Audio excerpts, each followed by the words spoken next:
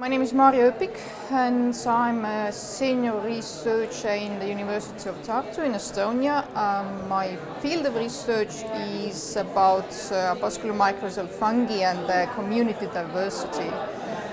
In New Phytologist I'm an editor and I mostly do see papers which are about the mycorrhizal fungal diversity or plant soil interactions and topics like this.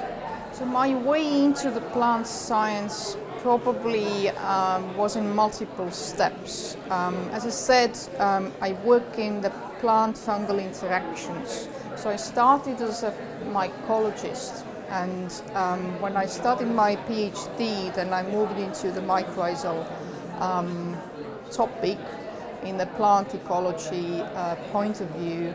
And I was curious. So fungi were different. They were not plants, not animals. They were different. And with these mycorrhizal research systems, I had a feeling that I can do something which is find out something which is non-average, which is exciting. I had a feeling that I can actually work so that I'm doing something new. The reason why I decided to be a scientist, to be a researcher, I think it was not a single time point. So there were multiple times in my study times and in my research times when I had to make a choice whether to continue doing research or whether to do something else. And I think that the crucial points were the curiosity. So seeing excitement, seeing that I can discover something new, feeling that I can do something which is not average.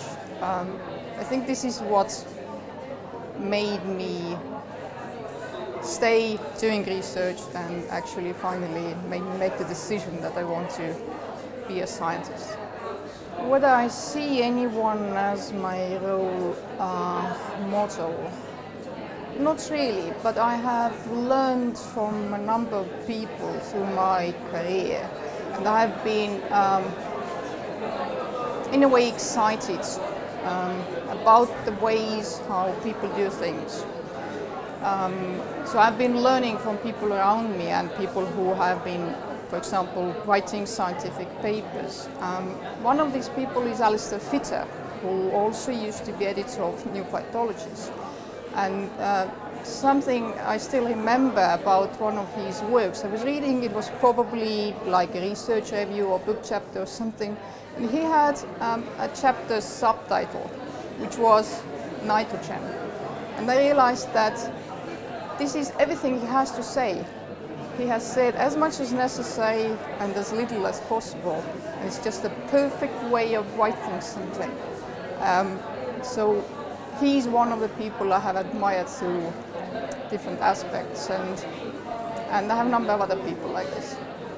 I don't like to give advice, but if I would have to say something, then I would encourage people to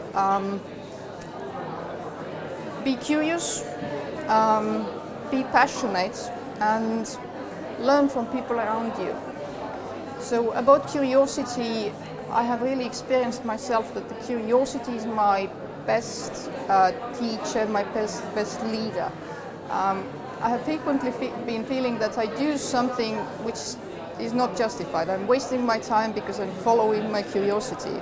And days, weeks, months later, I find that I'm prepared for something through this curiosity, and now I know it. But by planned action, I would not have found what I found that way. So trust your curiosity and let it be your teacher.